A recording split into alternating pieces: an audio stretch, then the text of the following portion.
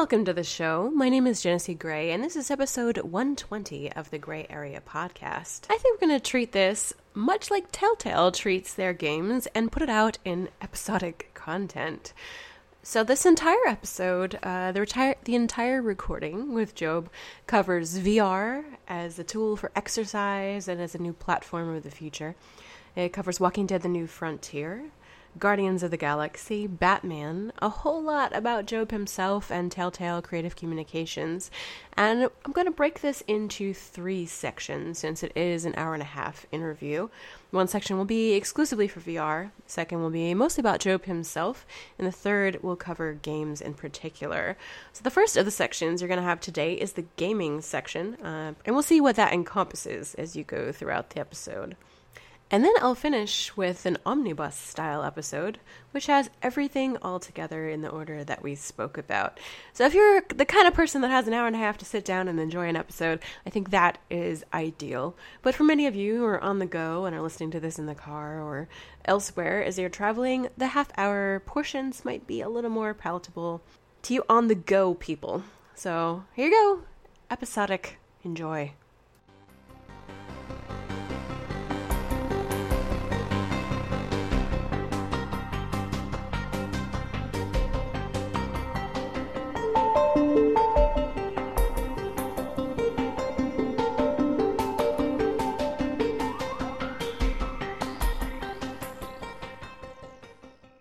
Hello and welcome to the Gray Area, where I give interviews with developers, talk about gaming news, and give you unique insights into the industry. My name is Genesee Gray, and this is the 120th episode, very special, in a show, in a show called Tell Us a Tale. So today we have Job Stauffer, Head of Creative Communications Worldwide at Telltale Games. So welcome to the show. Welcome to the show. Glad to have you. Thank you so much. Thanks for having me. Yeah.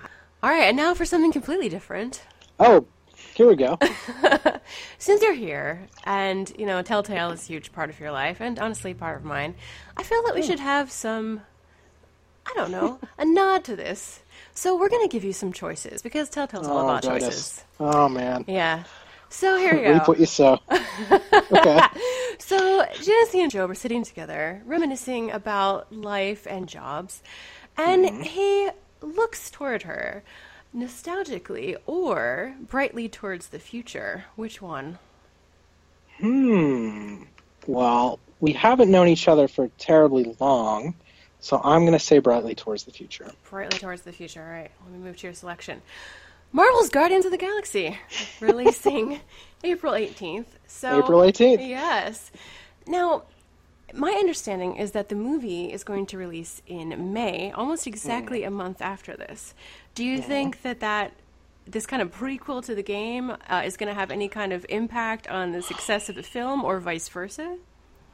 Well, so I think we're very excited, and Marvel's super excited. It's not based on the film, I would say, and it's not even necessarily based on any storyline of the comic. It's kind of like what we did with Batman, where this is Telltale's own version of the story, and this is going to be our own version of Guardians. So it's not, it's not going to be Vin Diesel and, Chris Pratt. It's, a slightly different cast. It's definitely our own take on it, but that really just gives us our own space to let the player choose their own path and play their own story. So I think dropping April 18th is going to be super awesome, and I think people are going to be very excited. We're recording this now, but I think by the time people hear it, the trailer will have already dropped. It's 9 a.m. tomorrow. But it just looks so cool, and it's all, working with Marvel is just, it's like a dream. Like, if you think about what we do at Telltale, working in pop entertainment and comics and converging all that with video games, interactive storytelling, and we want to work with the best storytellers in the world. And, we've got so many amazing partners right now, like Skybound, HBO, Mojang, 2K, DC Warner, and now Marvel. It's just, it's nuts. It's absolutely nuts, and a huge honor to be working with these guys. And I think dropping just before the film for digital is going to be awesome for fans to get ready for the movie. And I think we actually have a retail season pass disc dropping, I think, May 2nd, and then May 5th in Europe. So that's just around the same time as the film as well. So I think there's an old marketing word that's super played out. We call it synergy. I've never used it unless I'm talking I about. heard you. I just heard you use it. Unless I'm talking about Gem and the Holograms, and we'll Oh watch my that God, I love you tonight a with little my bit wife. for that. Oh man, super big fan. But no, I think it's the right time, and it's actually been we've yet to have a series starting where it's kind of like right where the sort of corresponding kind of property is really, about to emerge or come back into the forefront. And it's just awesome to work with these guys, and awesome to kind of give back to the fans something that we know they're really looking for right at the time where they want it. So we're stoked. I don't know what you've released on like what characters are in this, etc. But I know that in The Walking Dead, that there were a couple of maybe sneak appearances from people that were in the TV show that you might have recognized a character here or there, not as a main person. In the Guardians of the Galaxy, these main characters for this, is there anybody that we might recognize from the film at all? Any kind of correlation there? Well, from the property, I would say, we have Like Peter, comic? Star-Lord. You Star-Lord. do? Okay, good. Yeah, so you're predominantly playing as Star-Lord. You're not going to play just as him. There are going to be moments where you're going to play as the rest of the Guardians. Rocket, Groot, Gamora, Drax are all there. The gang's all there, and we actually weren't able to show the world this guy until this week, but he's in the trailer. But Thanos, the Mad Titan, is a significant part of the situation. I will say that, and even more villainous surprises that I don't think a lot of people are expecting that we haven't shown yet. I don't know if we've said... I'm trying to think if we've said this character yet. No, there's definitely someone... definitely some more characters that you've seen in the film, and you're going to see them in this series in sort of Telltale's own way. So more surprises, more cool things to look forward to, and we're about half a month away. Got ya. Now, does this open up any doors for you for Avengers and other kind of things that are happening in the universe at the same time? I'm sorry, I lost connection there for a second. Right. Are we still on? Yes. Is it still recording? Uh-huh.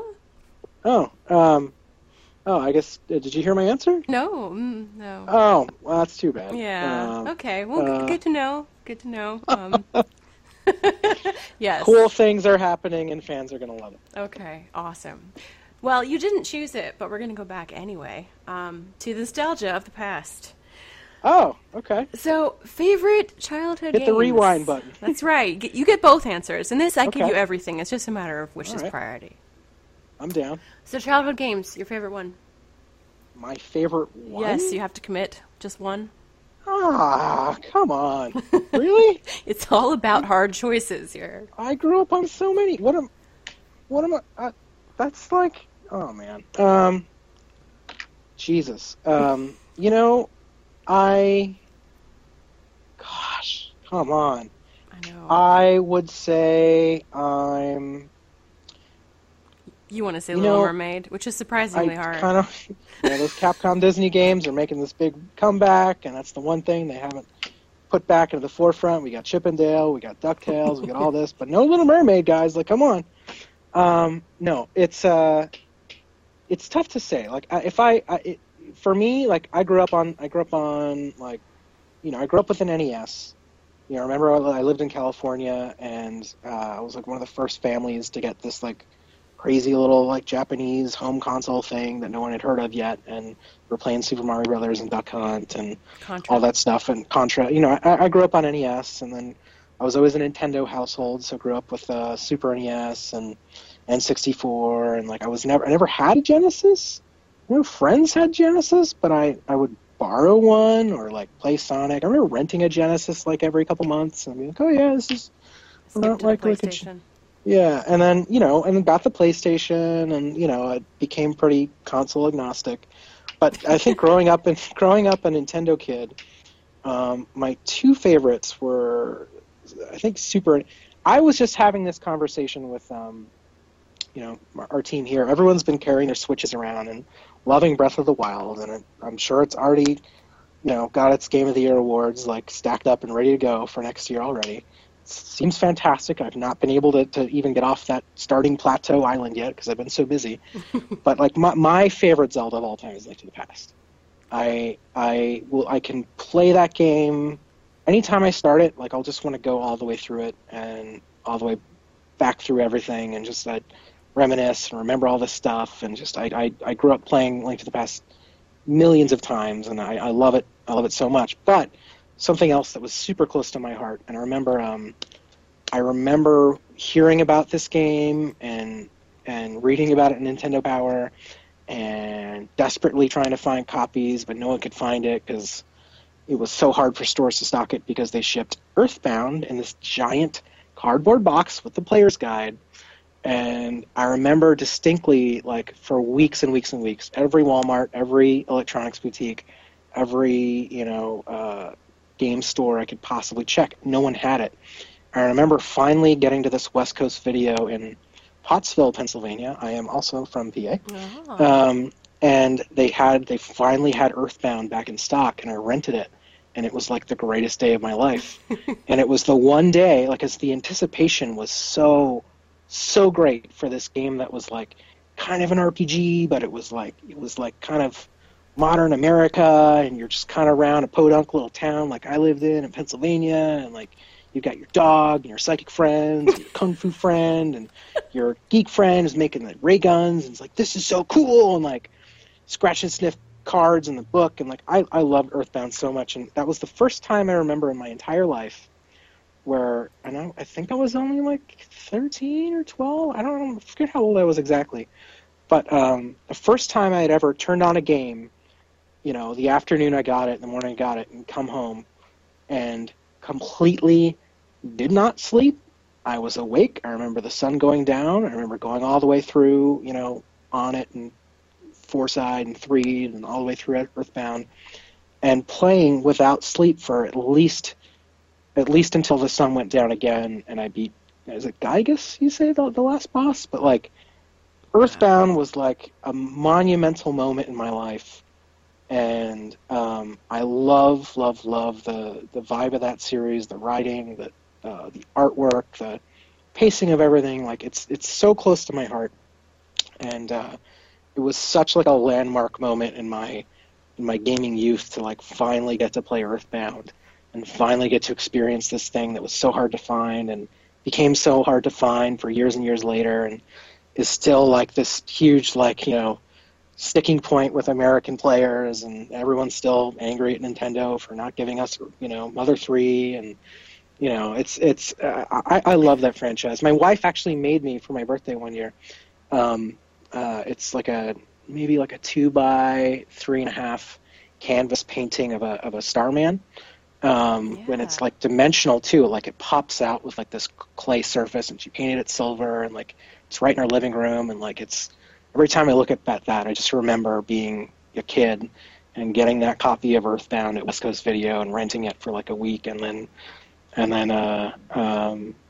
just having the time of my life. So I would say, if it were a Telltale choice between Link to the Past and Earthbound, it would be tough, and I might time out, but if I were forced to decide, I might say Earthbound, just because I'll never forget that night that I stayed up completely until the sun came up and went down again. And I think I've never recovered, so Earthbound. Does this mean you like to play Super Smash Brothers because Ness? Ness and Lucas. Yeah. I love Smash Bros, man. Like, I'll throw down anytime.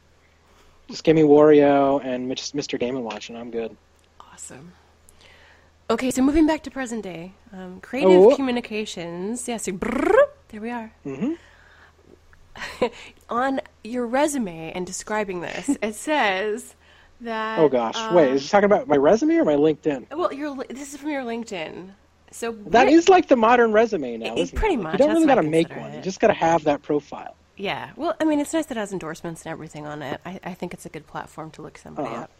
But describe your job in a breakdown of day-to-day, because this sounds very impressive, but it's a little bit highbrow from my understanding. Well, I mean, I looking back at my career in games, I think 2004 or 5, I was, even before that, like I was working in like game events all around New York City, and just kind of doing a lot of games marketing before there was YouTube, before there was Facebook, before there was MySpace, like back in like the ancient internet times, and like doing like gaming events all around Manhattan. This is kind of like while I was coming out of college, and moved on to Rockstar and did a lot of stuff that was kind of between marketing and PR and kind of development insight and kind of like watching consumers and feeding that back to the dev team and, you know, writing all these reports to the housers of like, here's what people are saying about San Andreas and this is what we should do for GTA 4. And like, it was kind of like this integrated kind of thing that I'd done. And then I kind of moved into more PR publicity stuff there and moved on and did that agency side and did that for Namco, and Dark Souls is a big part of my life. I remember launching Dark Souls for Namco. But at Telltale, you know, they didn't really have a big internal publicity before I started back in early 2012 before Walking Dead. So I kind of I came in and it was nice to kind of come into a smaller studio that didn't really have a precedent but needed it so much. And the way that the studio works, it's so unlike any other company in the business, in that like we're always making content. We always kind of have, you know, a couple different projects going at the same time, and like every month or every other month, like there's something about to emerge and an episode's about to ship. And oftentimes like these series are kind of, yes, they're catering to Telltale fans, but they're catering to different audiences. Like the Minecraft audience isn't necessarily the same as the Walking Dead audience. So what we do, which kind of started as more PR, but as we kind of understood like how often we need to kind of be a part of everything to kind of keep the trains running, like we will work with production, we'll work with the writers, we'll work with the creative team, the designers, the partners are a big part of our day-to-day as well, like working with Marvel and Skybound and all these guys. And it's so integrated into the creative process and into the development process that's as what is typically seen as more of a publicist role.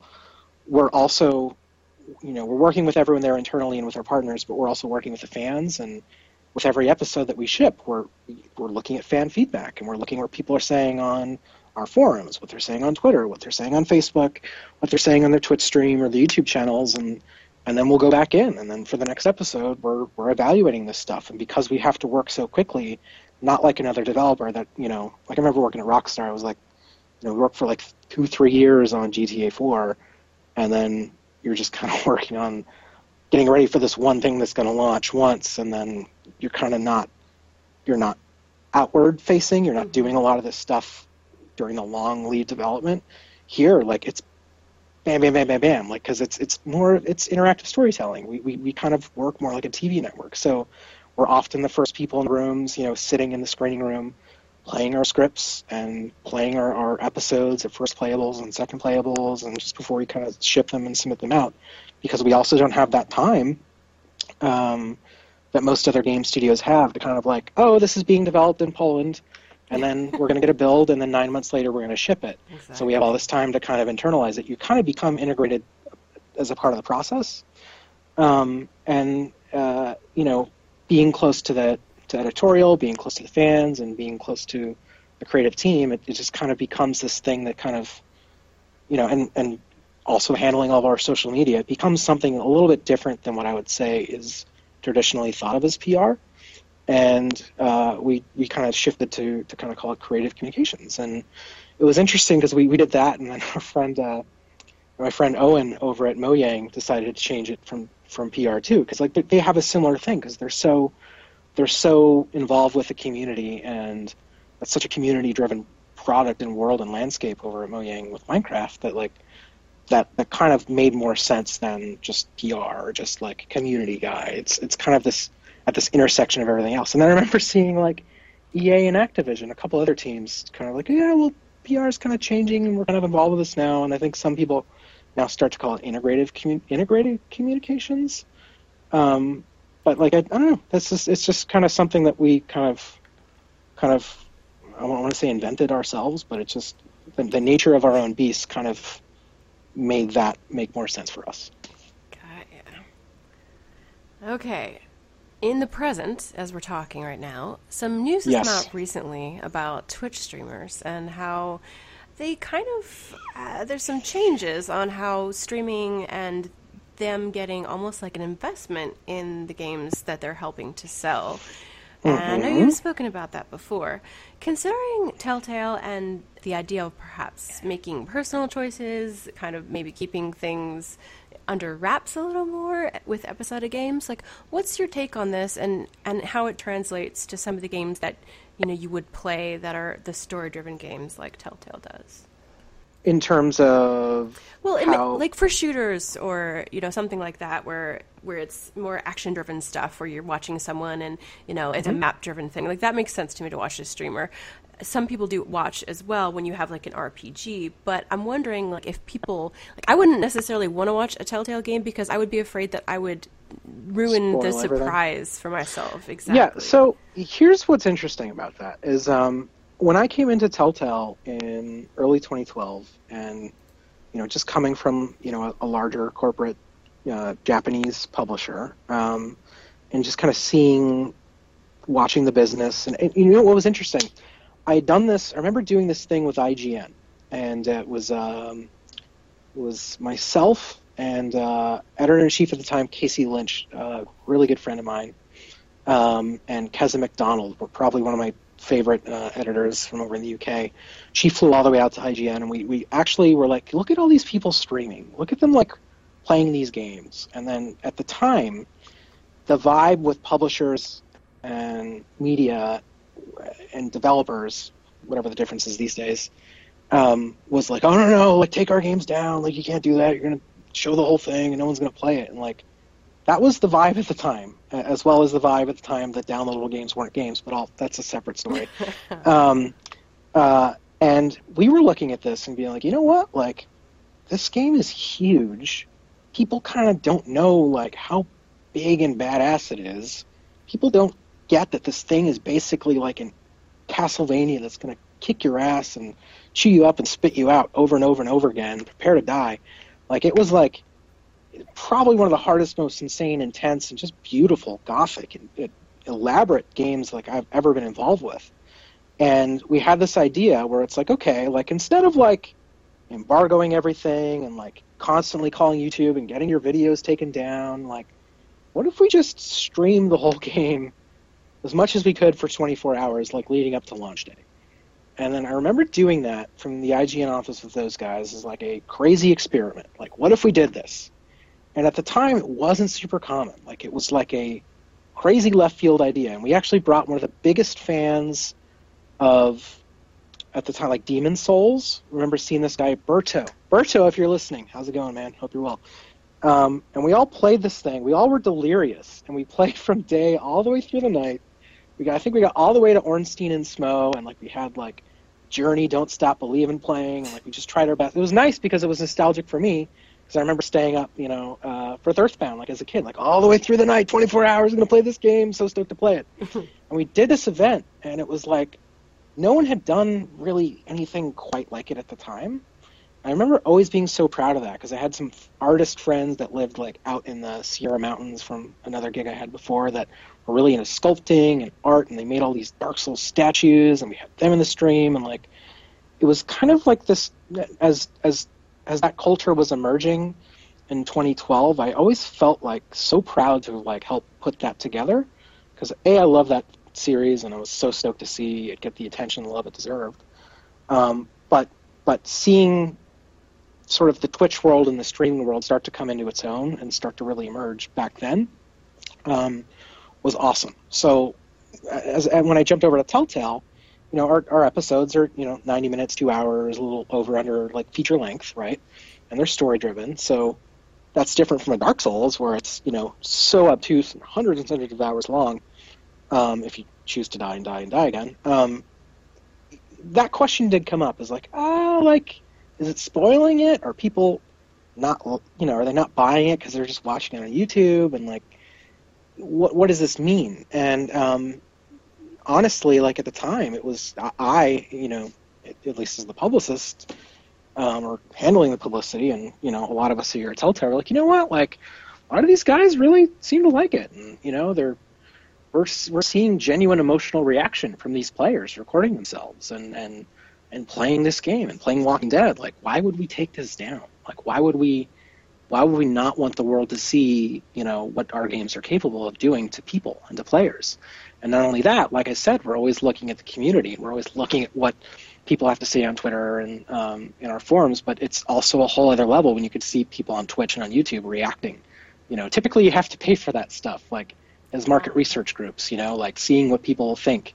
But typically you do that before the game launches, and you try to make adjustments, before you actually launch something. But for us, being episodic, when we launch in episode 1 and we can see how everyone's reacting live on Twitch or live on YouTube, we take all that feedback right back into the next episode, and episode 3 and 4 down the line, because we're developing live. So for us, like, that's part of the development process. The fans and the people playing and streaming and sharing their experiences, huge part of what we do. Bring this back to the Twitch thing and the revenue share, like that was also like, I think I did I'm actually sitting in that studio where I did that piece for them for Twitch and Amazon. We're now starting to sell our games through Twitch as a platform, which is awesome because, it's another place where you can sell your digital content. And then we obviously will get paid if you buy it, but it's an awesome way for viewers and fans to support their streamer, because they get a cut too if they're buying through their streamer stream. Like click my link and then I'll get a cut of this, and then Twitch, Amazon gets their cut, I think. But like that only helps to encourage people to support streamers, support developers, and for us, again, to have this, to have people enjoying our stuff and sharing the experiences live online, and there's really no downside. Everybody wins, and the idea that if people just see it, it's going to be spoiled is, and they're not going to buy it. We have found, I can't go too deeply into the hows and whys, but we assure you there is no we it's are not more affecting incentivized. your revenue stream. It is absolutely not. It has been very good. So the more people playing our stuff, the better. And it's interesting. Is like right now we have we just premiered Guardians at South by Southwest, right? And we've been doing these things in theaters for a while, and typically we call it crowd play, and people will fill a theater, we'll play on a big movie screen, and people just yell. And there's a whole story behind that, but like we used to do that just for fun as a team, and we get together, employee after parties. We used to call them Wine Fridays, and we'd all hang out and party and play our latest episode with friends and family, and we yell at the screen. And people have done that with adventure games for years, but like then we started to notice that, okay, well, we're on tour with Wolf Among Us, we got some fans out, and like they're shouting at the screen too. Like, I guess people do this in their living rooms, and this is kind of what people like to do. So fast forward to like another South by Southwest, we were there with the guys at Gearbox. I remember I was with Anthony Birch and Matt Armstrong, the creator of Borderlands. We were at the Alamo Drafthouse seeing a movie that was, I think, about, it was kind of like Scent of a Woman, but with werewolves. I forget the name of it. Someone will find it. I don't know. Late Phases, I think that was called. But we're just talking about how these things kind of play in theaters, and how cool would it be to open up a video game in the Alamo Drafthouse or at a theater. So I think that was in spring, and then later that Thanksgiving, 2014, I want to say, we actually opened up Tales from the Borderlands, premiered at the Alamo Drafthouse in Dallas, Texas. Such big fans, and I remember James Wallace, the manager of that theater, was so stoked, and they were all so cool to work with. We brought the fans out. We bought everyone beer and burgers. Did they make like an intro thing? That's the best part of Alamo. They did, like their pre-show. They made this whole like thing that was basically a Mad Max supercut, which was kind of the vibe of Borderlands, which is awesome. And oh man, I wish I still had one. Maybe he still has it, but he had the special Tales from, like a Borderlands themed Alamo Drafthouse menu that night. Yeah. God, I have a picture of it, but I don't know if I actually have one. I should call James Steve and get one. And that was awesome. We actually streamed that live on Twitch that night. And it was us and the guys at Nerdist, Dan Casey and Malik Forte. We all flew out with the writer and the director, and the director Nick Herman. he played, and we all just kind of were drinking and eating beers and shouting at the screen, like, Reese, do this, Fiona, do this, and we streamed the whole thing live as the game was coming out that night. It was one of the coolest things we ever did. And then we did it again. I was like, oh, we did Alamo. How do we up the ante on this? And then the next time we did it was, I've always wanted to do something here. But if you've ever been to Hollywood, I think it's on Sunset. Not Sunset. I forget which avenue. But the Cinerama Dome. Are you familiar with the Cinerama Dome? No. It's one of the classic, ancient, like, Hollywood movie palaces, right in the center of Hollywood, right next door to Nickelodeon Studios. I think Quentin Tarantino had this big beef with them, like last year with Hateful Eight, because he wanted to screen it there in 70, but he couldn't get it in because like Star Wars. I don't know, but I love that theater. And then it just looked like this big blocky dome, right? And it's like, we have this Minecraft game coming. How cool would it be to premiere Minecraft Story Mode at the Cinerama Dome? So we did that. We actually streamed that live on YouTube Gaming Live when that was kind of first being a thing. And YouTube's so big with Minecraft. Filled the whole theater. I think there were over 1,000 like kids and families just like yelling, Jesse do this or Jesse do that. And we had, the cast showed up. We had this red carpet thing, and it was like kind of fusing games and cinema into one thing, and that was super cool. And did that again with Batman last summer at Comic-Con, again at PAX. And now, we started it with Batman. You can do this now in Walking Dead New Frontier. You can do it in Guardians of the Galaxy. We've actually integrated crowd play as an option where if you're playing in front of a TV or a giant movie theater screen, whatever, anyone watching around you can turn on crowd play, and then there's a login, and you just go to a website on your mobile phone, your tablet, your PC, any browser, and then it lets you, as you're watching the game, as the player, you can have your own audience watching you, and you can see the percentage of the audience and what they want you to say. Oh my gosh, that's so cool. So that works right now, and we just did that at South by Southwest. And this was another like dream. It's been like dream come true after dream come true with this kind of stuff at Telltale. It's been a lot of hard work, but I'm very fortunate to. I think we're all very fortunate to work with an amazingly talented team that like puts together this amazing content, and then I get to go out on the road and play in movie theaters with fans. But we did Guardians at the Paramount Theater in Austin, Texas, which is this beautiful, amazing, legendary. Any theater, there's a Paramount in Oakland, a couple other cities, I think, but just huge early century murals everywhere, huge red curtains, and it's just so amazing and incredible. And we got to premiere Guardians there, and we had crowd play, and just everyone showed up, and they had their phones, and I was like begging them, please don't record this, don't spoil the whole thing ahead of time, we're not out for another month. And everyone was super cool, and we played the whole thing. It was still a little early, but man, like it was just so much fun. And I think with crowd play, like it's become a thing that we're excited. And just today, the guy in GQ put up a piece on Walking Dead and talked about crowd play and like how you can now play Walking Dead with your friends, and everyone can not only literally argue about the decisions you're making, but you can actually see who in the room wants to do kill this person or save this person. So what we're seeing now is, I think the next step is we'd like for people to be playing this over live streams like Twitch. Absolutely. That's what problem is, yeah. So, but we have a warning before you let it crowd play, because the issue now is that mostly on Twitch there's like a 10-12 second delay. Yes. And that's not entirely compatible with being there instantaneously, and like that 3 to 5 seconds to make a Telltale choice isn't compatible with a 12-second delay. Timeout. There are other platforms like Microsoft's Beam, which is way faster, and we're looking at that. We're looking at some other options and some other technology to maybe make that next step where really playing our games live and crowd playing over streams can be an even bigger thing. So we're really excited about that, and that's again something that happened just by observing the community and looking at what people were doing and how they like to play our games with their friends and make it more of a social experience. So everything we do is kind of rolled together by us working with the fans and